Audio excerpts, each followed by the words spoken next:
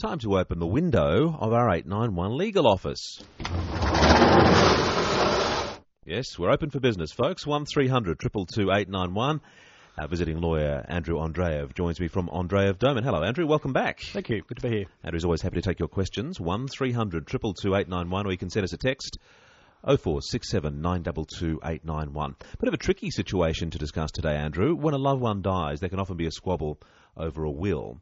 Yep. I suppose we saw this extreme example in Sydney this week of this woman, I think she was living at Point Piper or somewhere like that, decided to give her house, her entire estate, to her neighbour, who'd been particularly kind to her, running errands, picking up food and things for her. Her husband had died about 20 years ago. She had no dependents. The estate was worth something like $12.5 million. And now you've got a niece trying to get a slice of the action, trying to contest the will.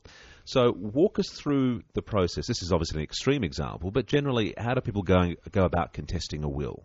Yeah, well, that's a really interesting one because there's really two ways to contest a will. Contesting a will is a very general term, but there's really two ways to go about it. The first one is that you claim that the will's invalid. So what you're really doing there is trying to knock out the will completely. And then the second one is to make a claim that you haven't been adequately provided for. So in that case, you're saying, well, the will's valid, but I don't think that it gives me enough. So that's the two angles. But there's only certain limited categories of people who can make claims under either of those scenarios. And in this case, we have a niece. So in South Australia, a niece actually wouldn't have standing to challenge that they weren't adequately provided for in the will. So, and in this case, I think the niece was actually trying to knock the will out, saying it was invalid on the basis that the person, the deceased, had didn't really have capacity, or it was crazy at the time that she made the will. Because a niece is considered just too far from the person in terms of the bloodline? That's right, yeah. It's certainly if you knocked the will out, then it then falls back to the laws of intestacy, where a niece might actually claim. And in this case, the deceased didn't have any children, didn't have any sort of remoter issue, so it would have actually gone up, through across the siblings and then down to the niece, and the niece would have collected. But yeah, that's correct. Yeah. I imagine that second scenario that you painted is probably the more common one. You might have 2 or 3 kids in the family, Fred, Murgatroyd and Mulva, for one of another name, and they're upset that they don't get things evenly divvied up, and they think, well, hang on, fair cop here, I'm owed more than you are, and they all go to war. That's right, yeah. And funnily enough, adequate provision doesn't necessarily mean equal provision. So, there has been cases where people have got, the will says, each of you are going to get a third, and then one of the children says, no, look, that's not enough, given my particular circumstances. That's not adequate provision for my maintenance, education and advancement. So they can make a claim in those circumstances. It's 19 to 5 on 891 ABC Adelaide Drive with Michael Smith. My guest in the studio is our visiting lawyer, principal at Andreev Doman Lawyers, Andrew Andreev. If you've got a question for Andrew about challenging a will, maybe you've been unlucky enough to be involved in one of these situations, 1300 222 891 is the number to call. Let's have a chat now to Corey, who's at Mount Compass. Hello, Corey. Hey, how you going there, mate? Well, thanks. Yeah, just got a question. My mother recently had her father pass away, and basically had a carer, which was the stepmother. Son moved in. He had a sort of a stroke, and she was also elderly and under weather. But basically, long story short, he ended up passing away and left everything in the carer's sort of name, and left nothing to my mother or the relatives, siblings. So just wondering if there's any way they could have contested that. They were going to contest it, but unfortunately he passed away, and then they sort of thought, well, there was nothing sort of they can do, and it was about a $400,000-$500,000 house, and sort of everything else was left completely to the carer. Yeah, that certainly is one of the circumstances where I was struggling a little bit there to follow the family tree, but from what I understood, it sounded like there was a child and a grandchild, and there certainly 2 categories that would... Yeah, no, it's basically the sons and daughters, my parents, her brothers. Yeah, sure. And, the grandfathers obviously had a divorce and remarried, and then the son of the grandmothers moved into care after the grandfather, and basically the grandmother has left everything to her son and nothing to my parents, sort of thing. Yeah. That does sound like a category where a claim could have been possible. The one, obviously, depending on the timing, but it sounds like it's too late. But there is a 6-month window after probate's granted. So we talked about probate in a previous program, but basically probate's when the court sort of gives it the stamp and says that's the official will. In relation to making an inheritance claim, there is this 6-month time limit, which is quite strictly imposed. So that's something to take into account in these sort of scenarios to get advice early. Corey, thank you for your question from Mount Compass. Speaking of probate, Fiona's given us a call from St Mary's with a question along those lines. Hello, Fiona. Yes, hello, how are you? I'm currently going through, my father just recently died. There's 2 children, my sister and I. There's no real estate.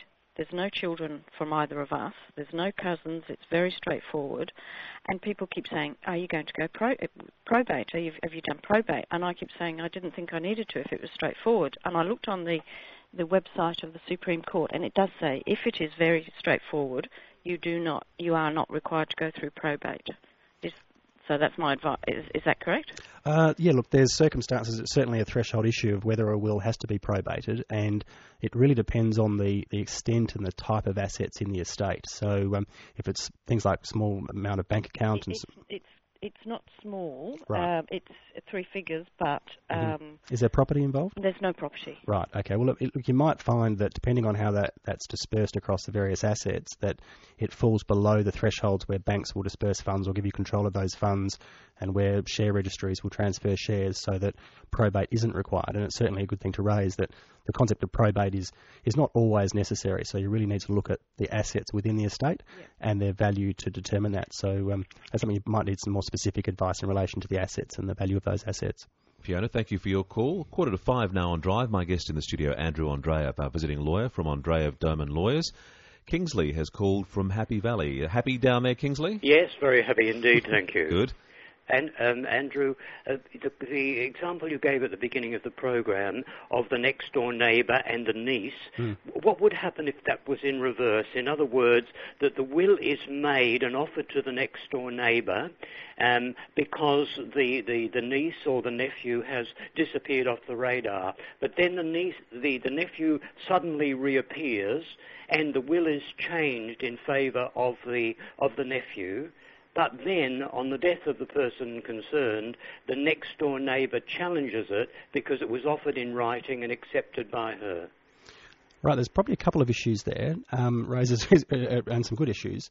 Certainly one of them is that in order to challenge a will, certainly on the basis of invalidity, you need to be within a certain class of persons. This is different from an inheritance claim by family members. So if you have previously been a beneficiary under a will and then you're not a beneficiary under a new will, that actually brings you into the class of people who can challenge the will or challenge the validity of the will itself to try and knock that will out. So I think that's one issue that the caller raises. What was the... Did you want to just... I think Kingsley's now gone. Oh, has he? Oh, right, sorry. Question for you from Joan, though, on our text line, Andrew, saying, my daughter estranged herself from me 3 years ago. Does she have a claim on my estate? Short answer is yes. Yeah, the courts have held that estrangement is something that will be taken into account, certainly as one of the factors that will be in play in determining whether you've been adequately provided for.